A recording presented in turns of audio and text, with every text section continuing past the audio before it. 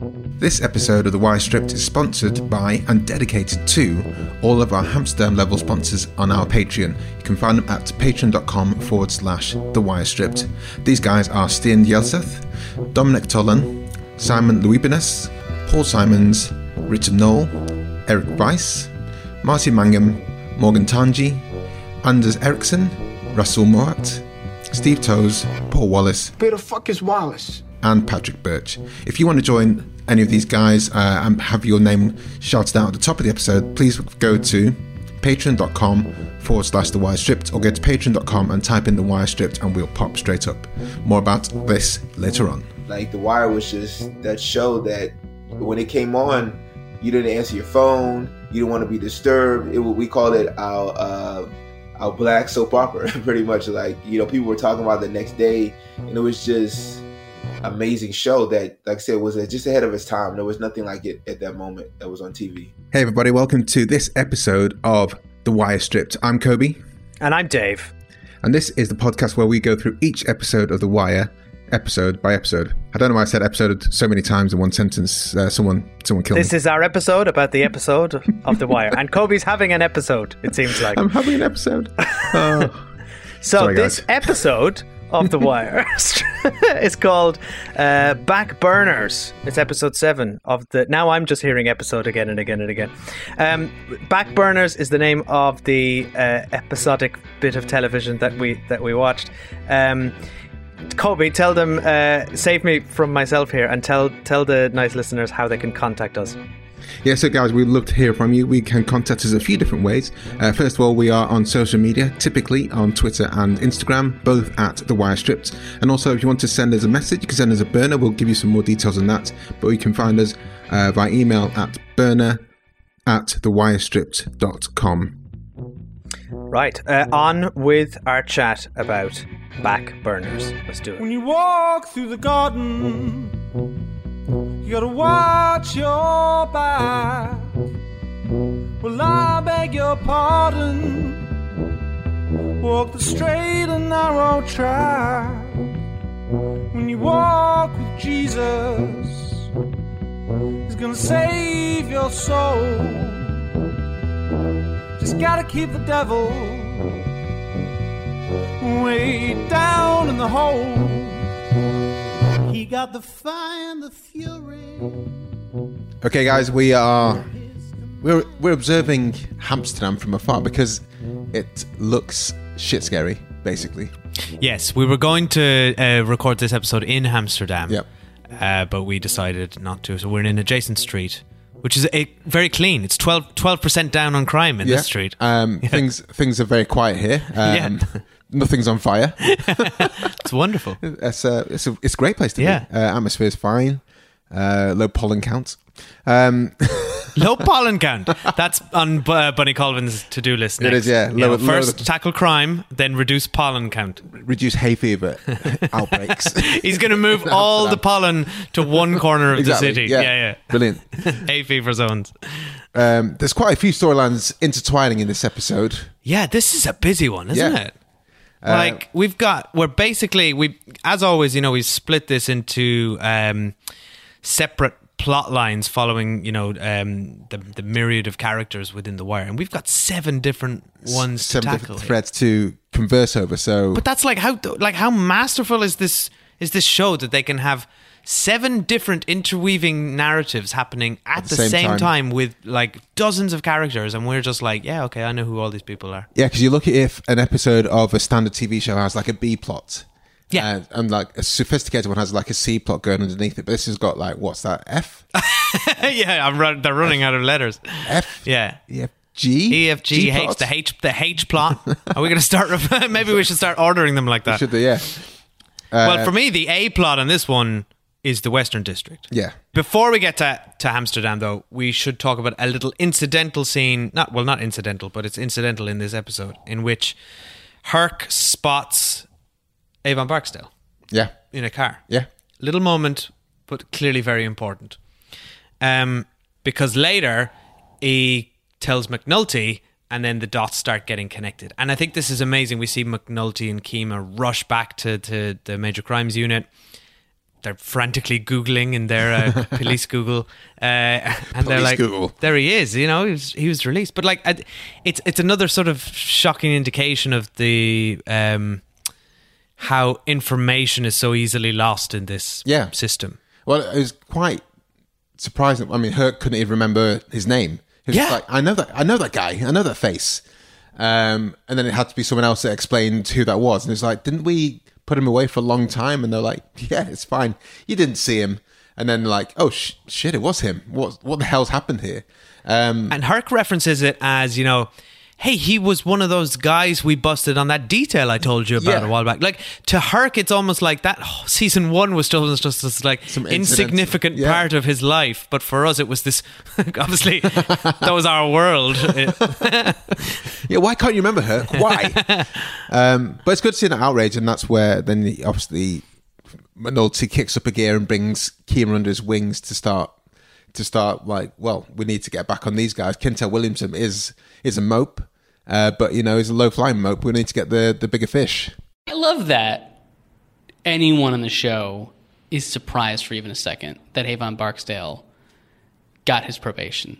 This is podcaster and academic Andrew Johnston, our Baltimore expert.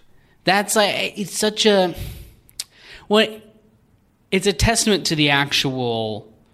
Like, it's David Simon saying the prison system is still subject to the same class rules that the streets are subject to. So in Baltimore, and that is the one thing that's going on in season 3, it's more stark, it's more obvious. It's the difference between the wealthy and the white and the poor and the black. It's definitely a great theming going through season 3. And here we have it in the case of prison, where because Avon is rich, right, and because he's connected, he does none of the time. He does whatever, 2 years or a year and a half or however it shook out, you know, whereas Cuddy, poor black guy, does all of his time. But it's also a great commentary on one of the problems of the drug war in the United States. And this is something when I volunteered at Jessup and did some tutoring in prison, it's crowded. It's way overcrowded. There's just too many people. And the prisons can't physically hold people. So any excuse you have to let someone out early, you'll take. We're cramming all these people into buildings, but we're not building enough space for them. So career psychopaths like Avon Barksdale will have to get out, you know, until he gets caught up on, I don't know, drug charges or gun charges or whatever, like the next time around. And it becomes this really vicious cycle. Okay, let's slip on over to Amsterdam then. There's a really shocking scene in this episode where we kind of see Amsterdam for what it really is. Yeah. And because we've been, like, as the audience, we've been really excited by Amsterdam. Well, I don't know about you, but I have. Well, excited about the concept of trying to legalize or, you know, maybe... Well, decriminalize almost, or who knows? It's this weird, like, Big Brother experiment that's new and exciting, and we've been going along this journey and this concept and watching them, like, all these little challenges they've had to face. Yeah, like you want to see how it goes. Yeah, you want to see like what's going on with it, and you're like, yeah, I want to. Will legalizing drugs, quote unquote, tolerating drugs, will that work? So I mean, certainly the first time I watched it, I was super excited to see if this experiment would pay off. And what I like is Bunny's got a great idea, but then hasn't really thought it through, because what we see through Bubbles' eyes, someone who's used to the worst of the world from a more benign point of view, sees like the worst of the world concentrated into like the size of half a football pitch. Yes. And, you know, there's fires going on, there's prostitution going on, all that kind of shenanigans, and then he sees his boy Johnny Weeks, who's worse than worse for wear, and that's just a massive eye opener for him.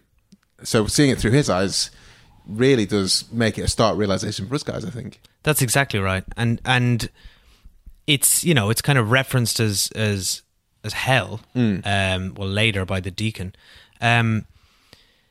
But it's interesting that that's the kind of stone-faced reality of what Amsterdam is.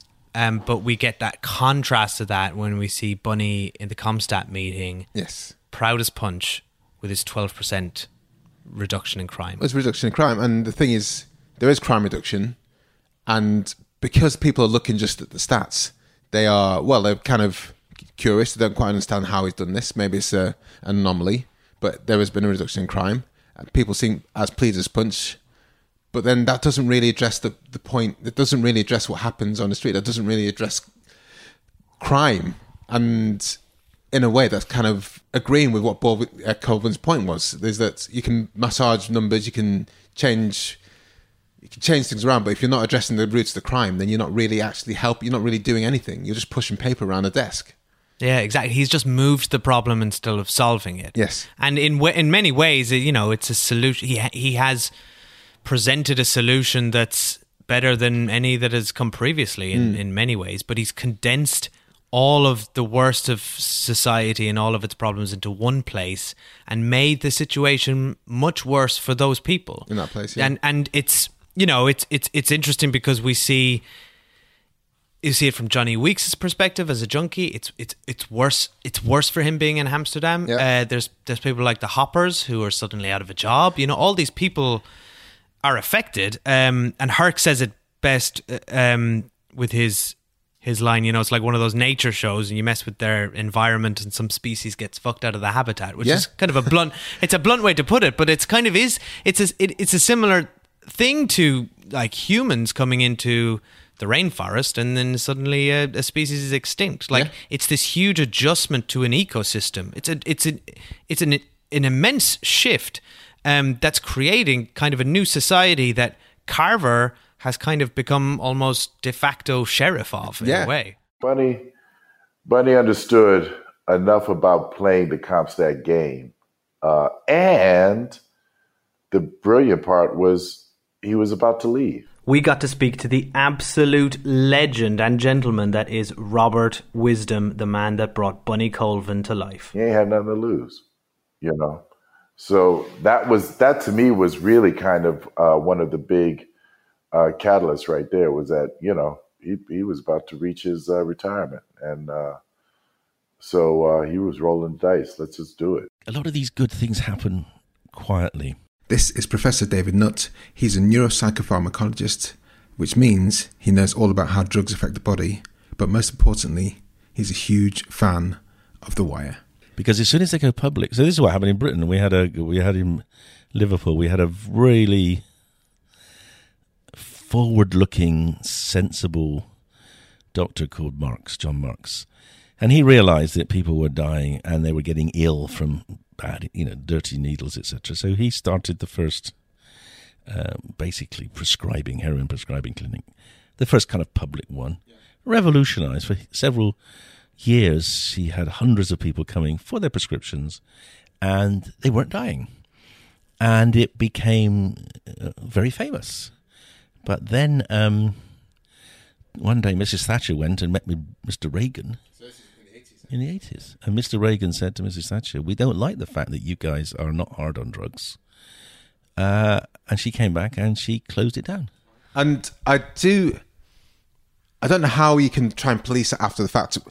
It's clear that Bunny had this singular idea, let's legalise drugs, let's take it off these corners, reduce crime. He's done that. But then they haven't thought about the other things, and the Hoppers being an afterthought, really. Now what do they do? Now they're just kids who aren't in school, dicking around, and they don't have a job anymore. So what good are they?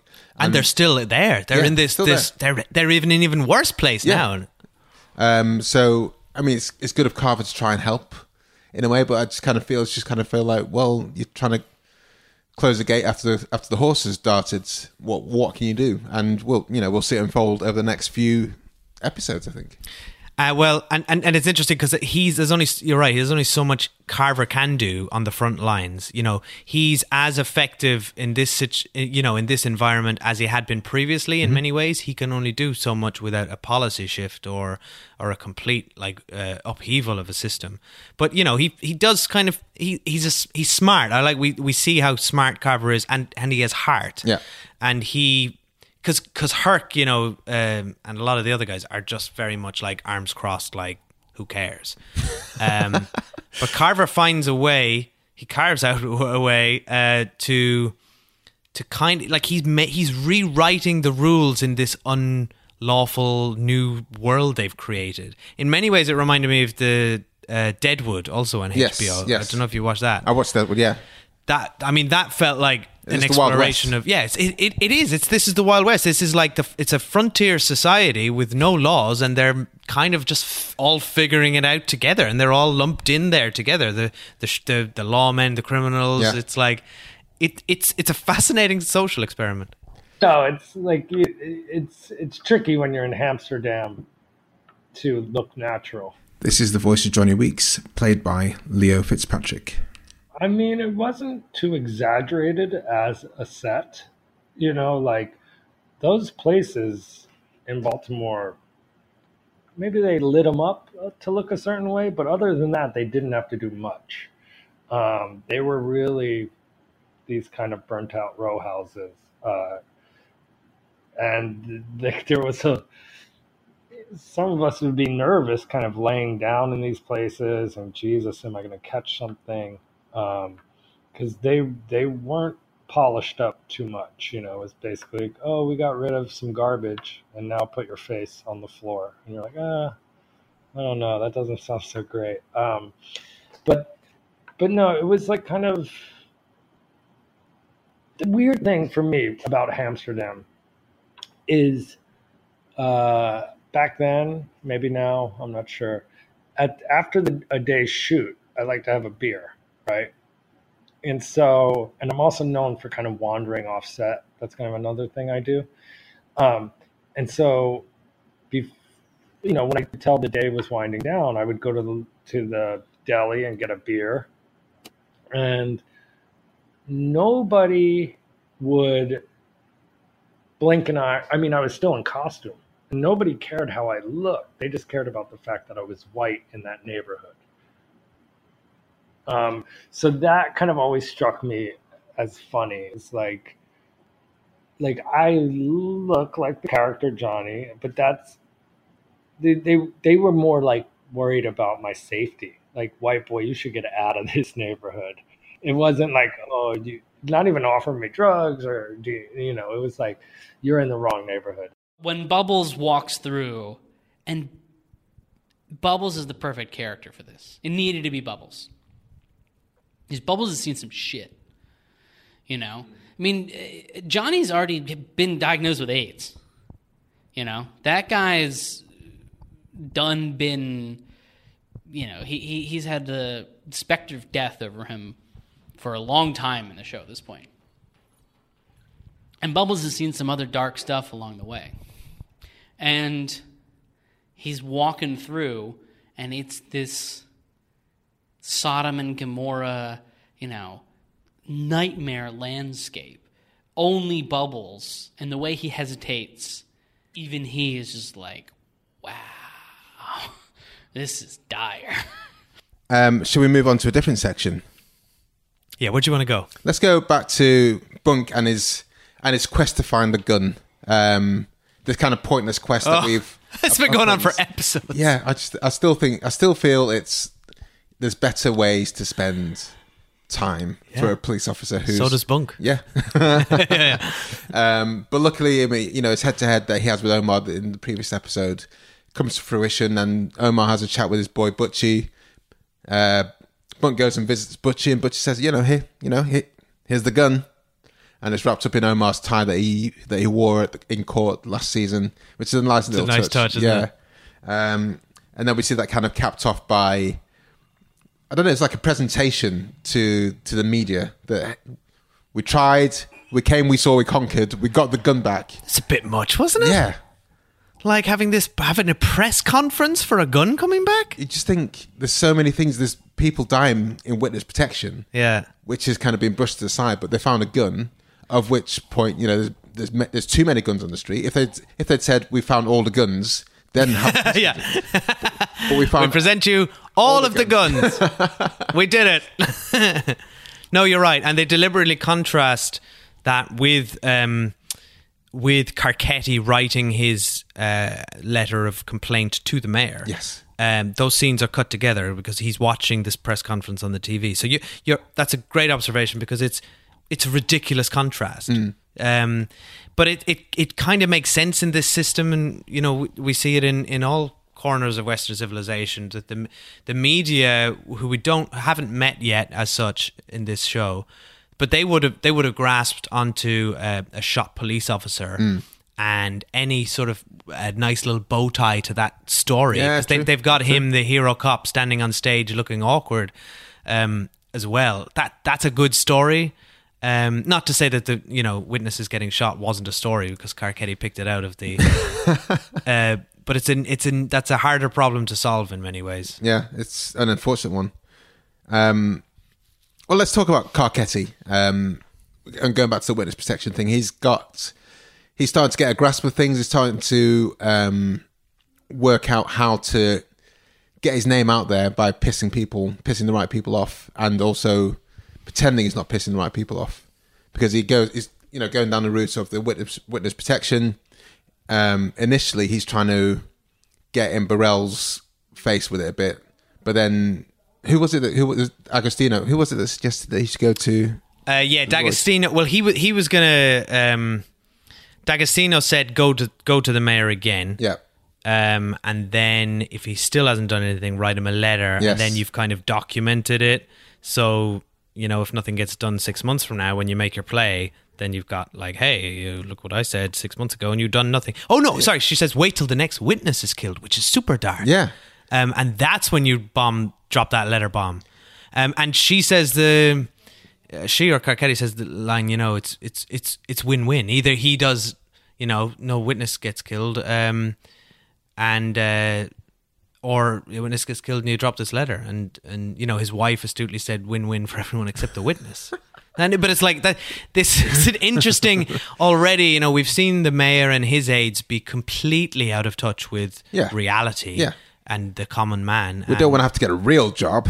No, exactly. That's exactly the moment. And then, and it's the same here. You see Carcetti, almost mayor, slipping into the same patterns. Yeah. Him and D'Agostino are just like, it's starting like to play, people are to put these pieces into place on the chessboard. I think the idealism, some level of idealism grew, during season 3. I think he found his political bearings. I think initially it was definitely a more self-serving careerist. This is the kind of job, I'm. He was a product of his class or whatever. The voice you're hearing now is Aidan Gillen, who plays Carcetti. I feel like certainly in the earlier episodes, or the first full season, it was someone who's more self-centered than what he became, and a genuine, a greater awareness of what was going on about him and how he could affect it. We get introduced. Is this the first time we meet Bernard and his girlfriend Squeak? Yes, it is. So there's basically burners. We've talked about burners before, and for the Barksdale organization, Bernard is the source of the burners. He is Bernard. Yeah, I can't believe they haven't thought of this sooner. That's true, actually. We should right back. Guys, you need to refilm The Wire just to insert that. Yes, please. So his job is to singularly drive to lots of different Quickie Marts, buy no more than 2... Quickie Marts? Yeah. No more than 2 burners or whatever arbitrary small number it is, and then drive to the next one. So it makes it very difficult to trace. And that's, for me, like, if Avon rings me up or Stringer rings me up and said, this is your job, you're going to be part of our crew, but all you have to do is drive, pick up these phones, and then give them back to us. I'll be like, sweet, that means I won't die as long as I do my job properly. Yeah, but then you got to spend hours in a car with Squeak just complaining. She wore him down. I got involved in the show through Pat Moran Casting. That actually was my second time auditioning for the show. I had auditioned for the show a year earlier, and I was to play season 2. There was a mother whose 8-year-old son gets killed. I think he gets shot through the window, I believe, or something. We got her. We got Mia Arnis. She plays Squeak. They did not believe that I was old enough to have an 8-year. I didn't look old enough to have an 8-year-old, so that didn't pan out. And then I got a call to audition the next year, and I ended up getting it. And that was that. And I believe, matter of fact, I'm positive that we were only slated for one episode, and they liked our chemistry, and then they wrote us in the other 3. There's pieces of me in Squeak. There are pieces of me in Squeak. I can be fiery. I can be sassy. I can cuss you out. So there are elements. Not Bernard, definitely not. He was just the sweetest, kindest guy. So I had to pull from other things to give that to him, because he was just so kind and warm that, I could never see myself giving him that in real life. I didn't know too much, because pretty much when you go to these auditions, you're pretty much doing a cold read. You don't know anything prior to what's going to happen. And I think they do it for a reason, because sometimes they don't know the arc of the character, because from what I found out after I got the role, and we started shooting, is that I was only supposed to be in maybe one episode, maybe 1 or 2, possibly. Give it up for Melvin Jackson Jr., everybody. He plays Bernard in The Wire. But they loved me and Mia's chemistry, who plays Squeak, so much that they decided to write us in more episodes. It was amazing, because we met that first day, and we just had to get into it. And so it was just like, we didn't really have time to kind of build a chemistry. It was just like, and it was kind of, I guess it was kind of good, because I guess we should not supposed to like each other, the kind of relationship that they had. So it worked out. But they, we got right into it. And I remember David Simon and all them were saying, man, you guys are so amazing. Like, you have us cracking up every time we watch it in the dailies. How, do you guys know each other? Did you like, no, we just met. So like, they were just like, our chemistry was so dynamic on screen that it was just like, we got to have more. And so it was just a beautiful thing to just a testament of when you have good people that you work with, and the job that you have to do, and you have a great crew on the set of The Wire, that everything just comes together. Initially, I think the first time I saw this, I thought it was piss funny, but I just it's not a weak female character, but it's like an annoying female character, which I was kind of disappointed at. In the previous episode, we had the case where one guy in Barksdale organization was stealing money and giving it to his girlfriend, and who was in high school, and then Cutty had to slap her to like stop that situation. And then there's another situation where the girlfriend of a guy in the gang is like putting pressure on him to just not do his job properly, and it just felt, although it's funny, it's played for comedy, but it's also like, I wish they could have done that in a better way. Do you know what I mean? Yeah, in some ways, yeah, it's totally played for comedy, and it's kind of relying on lazy gender stereotypes in some ways. And I think, look, better people than us have, correctly criticised The Wire for its depiction of female characters. Yeah, I mean, don't get me wrong, it's still got some amazingly strong female characters. I mean, Agostino in this season is fantastic. And Donette, I would argue, and Rhonda Perlman is brilliant. But there's kind of not enough of them. This is The Wire is presented as a man's world, rightly or wrongly. And sadly, we are two men in a room talking about it. So that's why we're even more reliant on female voices on this podcast for that perspective. We need you guys, more of you. I don't think shortchanged is the word I would use. It was an honour to hear from Deirdre Lovejoy, aka Rhonda Perlman. So I think that there is a whole side of the female characters that were never explored. I absolutely do, but I don't say that as a criticism. I think, their experience, they wrote to their strengths. and their strengths are, male.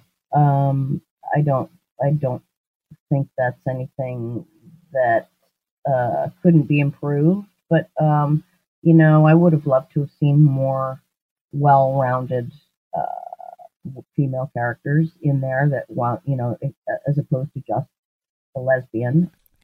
So this episode is more of the aftermath of McNulty chasing down what really happened to D'Angelo. Stringer gets pissed off because McNulty's spoken to Danette, who is D'Angelo's ex-baby mama, I guess. Yeah. Tells Stringer, and he's not happy at all. And then she's told Brianna Barksdale, and this is kind of things starting to come unstuck here, which is great for us because, as any sane person, we saw that there's no way anyone can strangle themselves from a door. Justice for D'Angelo. Yeah, justice for D. But it's interesting, this scene, because we rarely see String lose his cool, and he gets physically violent here. Yeah. In a real way, because he knows how dangerous this path is, and this line of questioning. I don't know, hear the man out about Dean. And I know there ain't nothing to it, but she's all upset, And I tried to tell her what you told me. But she says she wanna go down there and talk to him herself, I guess. You told her about the cop? What? About the detective. What you told me, you told her? It's her son, right? Man, she got a right to know what's going on. Look, I just thought... What? Why the fuck you gonna get all upset over some bullshit? Here we are, fucking year later. Everybody forgot about the shit. You go running your mouth about nothing at all? But String... What, and she gonna believe that shit too? I mean, what mom's is not gonna believe her son didn't kill himself? String... Huh? She gonna take that shit, go half crazy with it? I just... You just what? Sorry.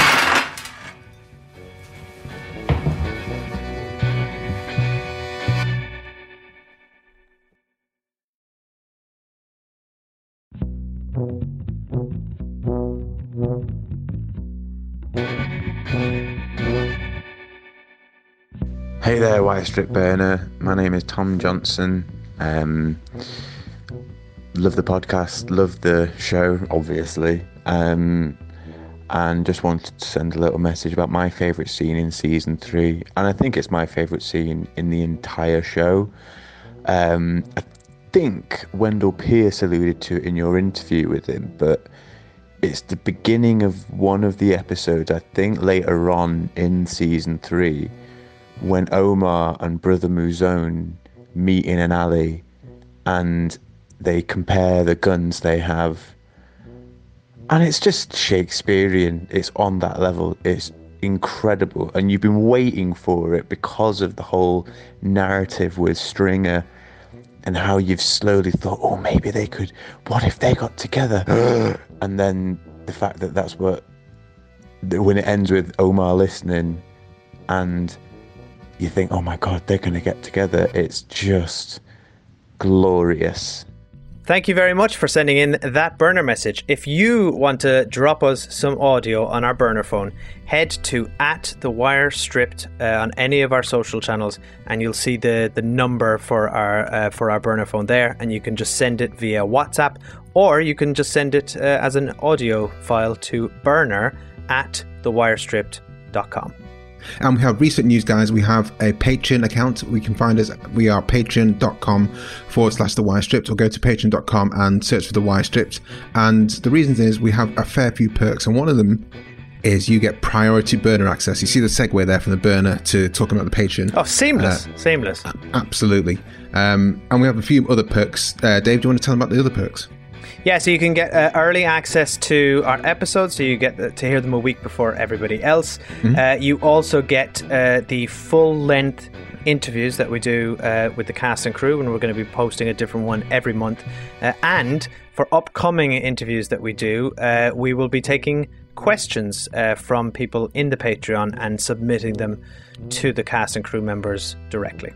Yes, absolutely. And all of the money, that's 100% of the money that we get from the patron goes to supporting the Ella Thompson Fund, which is a charity supported by the cast and the crew of The Wire. Yeah, and it's an amazing charity. They basically provide recreational opportunities to children in Baltimore's neighborhoods that need it most.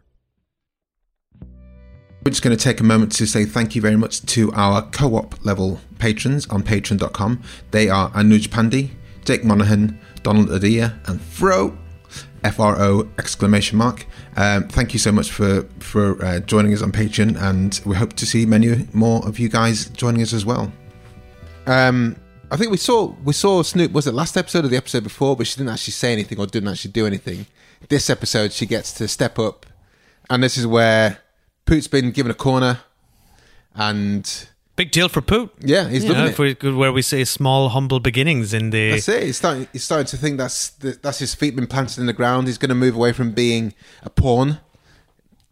To use the famous chess analogy from season 1. And then he's given some soldiers, some big guys to help protect the corner, but they are no protection from Snoop, who's on the back of a motorcycle on a drive-by shooting, which I think is very vicious, this one.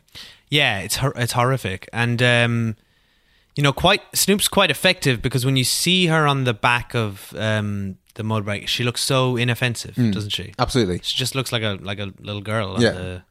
well, she's a riding, small figure riding with her dad. Yeah, she's so small.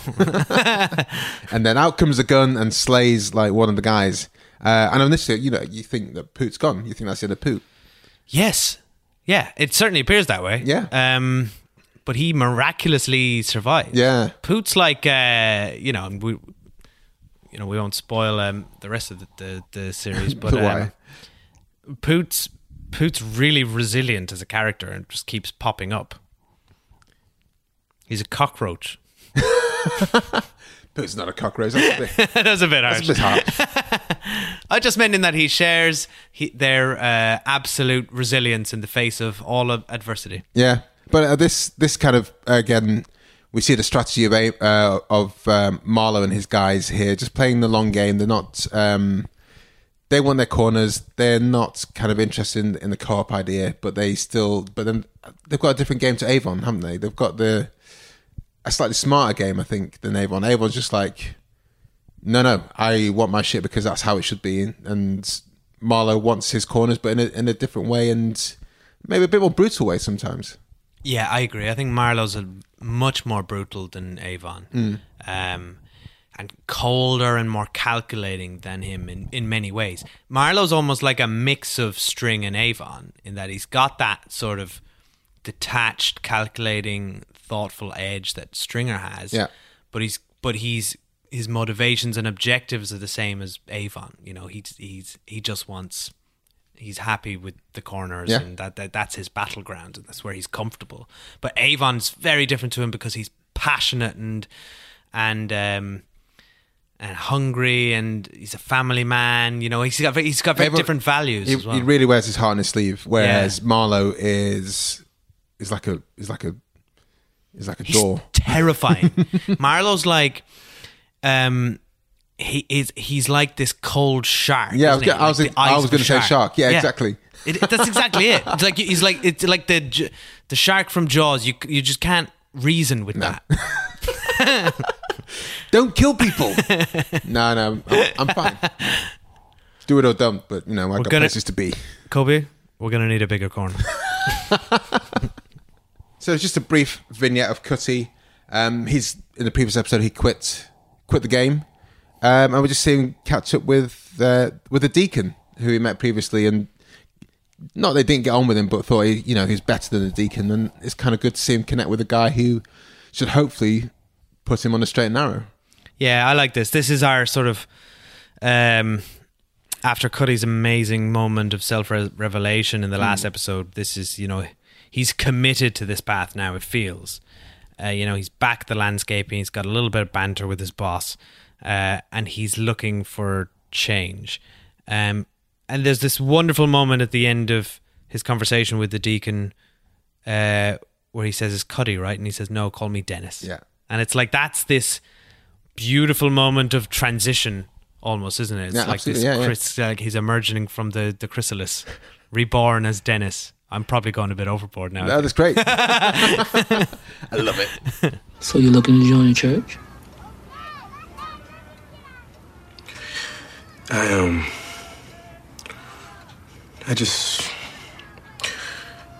I've had this feeling for a long time.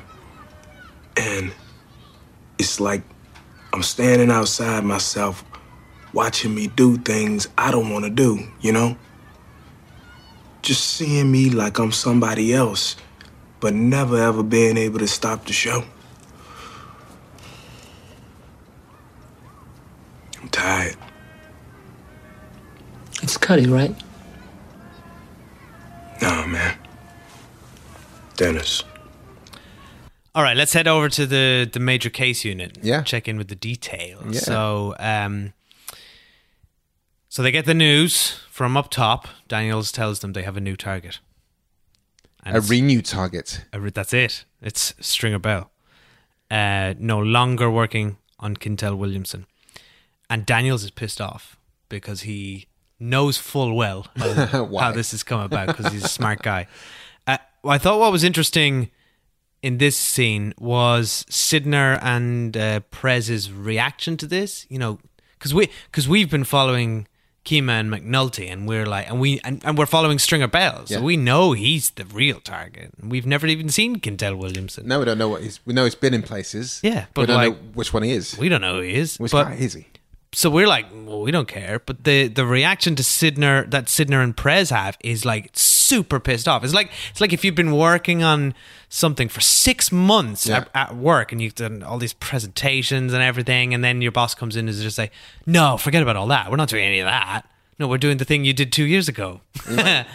And you were like, you could have told me sooner. Exactly. So they've been doing all this work while McNulty and Kimo were off doing a different job that now is their job. So like I thought it was a real stroke of brilliance here, that like putting these characters who kind of got into the background back into the foreground and just making it real. Sidner and Prez haven't done that much. Even Freeman's been not on the forefront in this season so far.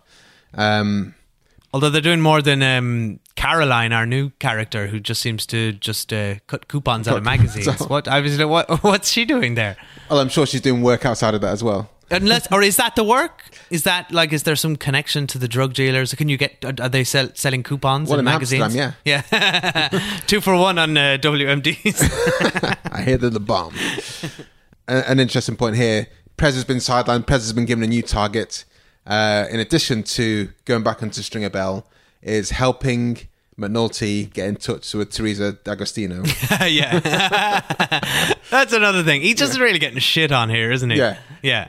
He's really low on the pecking order, Prez. He is, and he's just kind of doggedly like, why do we need this? Oh, it doesn't matter. I'm just, it's someone I met once who I'd like to meet again. McNulty doesn't even give him a very good excuse, does he? He's just like, do this. Well, there's always, it's interesting because I'm on a show now called Bosch, and I play the chief of police.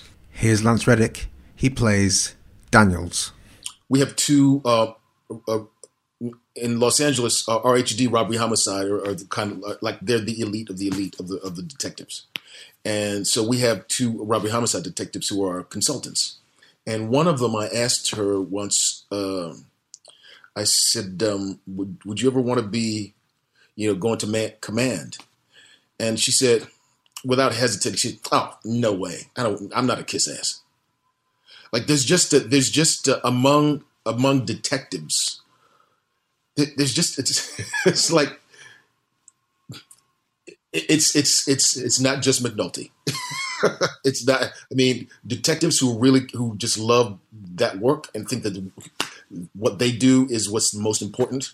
They see the bureaucracy as just a necessary evil. What do you think about this scene with McNulty getting chewed out by Daniels? Because that's one of my biggest fears in life, is being chewed out by Daniels. I would hate to be on the receiving end of it. Yeah, I mean, as soon as the spell case is over, you're off this unit.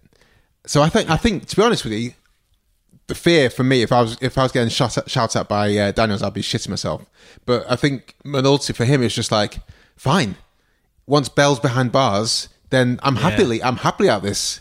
Although I don't know, at this point, you don't think I could not fathom what he would do, because the reason he's such a great police, it's just so natural to being a policeman in the homicide, in that kind of major crimes unit.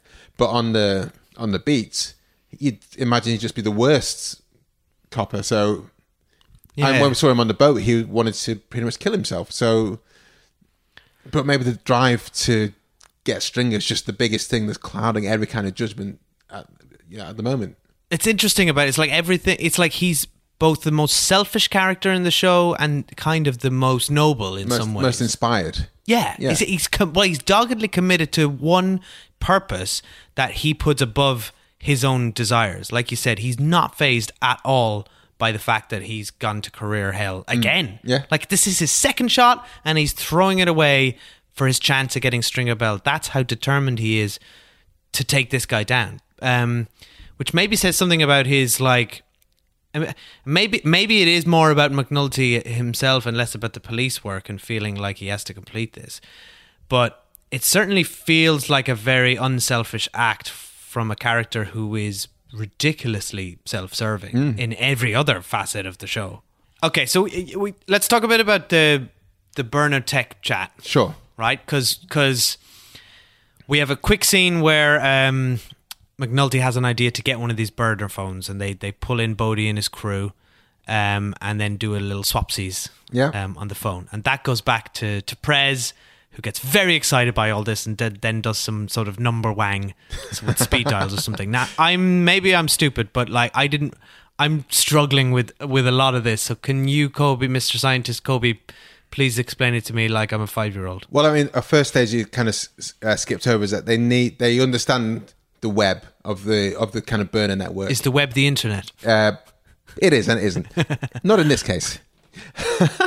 But yeah, they kind of, through Prez and through Freeman, they kind of understand that they've got a very short window of time to get the burners up and running and get the affidavits on the burners, and they kind of work out that they need like one person's burner that they know was registered to someone, so they can use that as the kind of key to unlock the web that they've kind of put together. Okay. What they should do is like do through normal police work, follow people, and follow someone like Bodhi or Poots or Stringer, ideally, see them use a burn and throw it away and pick that one up. But what McNulty does is get a burner that looks like the same as everyone else's, and then catches Bodhi and does a little swapsy thing, as you say, and then that uses that burner and takes it back to Prez, and that's when Prez is like, "Oh my god, how did you do this?" So this is Prez's naive optimism. It is, just like so endearing. And this is prime McNulty again, isn't it? This is prime. He should have been on surveillance, but he decides not to go to the bar because I've got a better idea. And B, this is using his, he's going into the storage to find a phone that was been confiscated and uses that to swap it out and stuff like that. Yeah, which is frowned upon by Sidner. Well, more than yeah. But yeah, so they use that, and that's how they can unlock what's going on and understand what's going on within the burner network, which should have been unbreakable, really, and they set it up to be really, really tough to break down. And kudos to them for coming up with that system. Yeah, and even Freeman is impressed. Yeah, like he just admires the professionalism of it all. But they haven't factored in Bernard Bernard. They haven't factored in Bernard Bernard. But one thing when they get back, they go back. They give Bodhi's phone back to Prez and Freeman, and then in the later scene you see McNulty watching Daniels and Perlman being explained as to how they're going to unlock the web, and which is, I guess, a catalyst for a lot of the things that happen in future episodes. That's when he wanders in late and drunk and hungover after his creepy D'Agostino stalking. Yeah, this is it. After his booty call D'Agostino. Yeah. It's a weird thing to do. Yeah. Right? Go all the way over town and just show up. I guess it just doesn't happen in these days of WhatsApp and Tinder and all these things. Like this is the 2005 equivalent of sliding into your DMs, I guess. Yeah. You slide into a rich bourgeoisie event that you're hosting for work. Oh, yeah, because he just turns up. Yeah, and she, well, she's kind of pleased to see him. Oh, she's totally pleased to see him. Yeah, slips him her hotel card. Yeah, get out of here. Here's my hotel card. Get yourself comfortable and service me, and get out. Yeah, which I like. I actually really, I liked that the way D'Agostino did that. The like honesty. She's also like, in many ways, that's something that a stereotypical male character would do historically. Sure. Is in like she's a career woman who's just likes sex and wants to use him for one night stands, basically. And we saw it in a previous episode where she's like the next morning, like, get out, like, I'm done with you, like, I need to work. So it's like she definitely has the power dynamic in their relationship, which I like, and I think it's something that like McNulty's clearly drawn to as well. I like the way it's McNulty this is happening to, not Prez, not some other person. It's McNulty, the ultimate philanderer that's being played. He's being philandered. Yeah, he's been played. Okay, that's it for us this week. We'll be back next week to talk about Season 3, Episode 8 of The Wire. It's called Moral Midgetry, which is a lot of fun to say. Yeah, and between now and then, you can, of course, contact us, guys. We are burner@thewirestrip.com. That's our email address. Please do follow us on Twitter and Instagram in particular. We are both at The Wire Stripped on those channels. Yes, so as always, a huge thank you to Martin and Sam from the Song by Song podcast who recorded the cover of Way Down in the Hole that you're listening to right now. Thanks to Simon Devereaux, aka Devs Noodles, DEVZ Noodles, on Instagram for the artwork for this season. A huge thank you, as always, to Obi Joshua for his production support, research, and basically getting us all together and whipping us into shape. Yeah, thanks for the whipping there, Obi. It's been inspiring. Ben Williams, thanks for your production support and editing for this season. And as always, finishing out our fearless producer leader, Mr. Tom Wally, T-Bone himself, series Cheers, producer, editor, and parent extraordinaire. And shed dweller. Yeah, he lives in a shed, guys. Why not know that about him? I mean, he has a house as well, but I think he mostly lives in his shed making podcasts. Well, that's the dream, isn't it? Well, Thanks very much, guys. See you next episode. See you next week.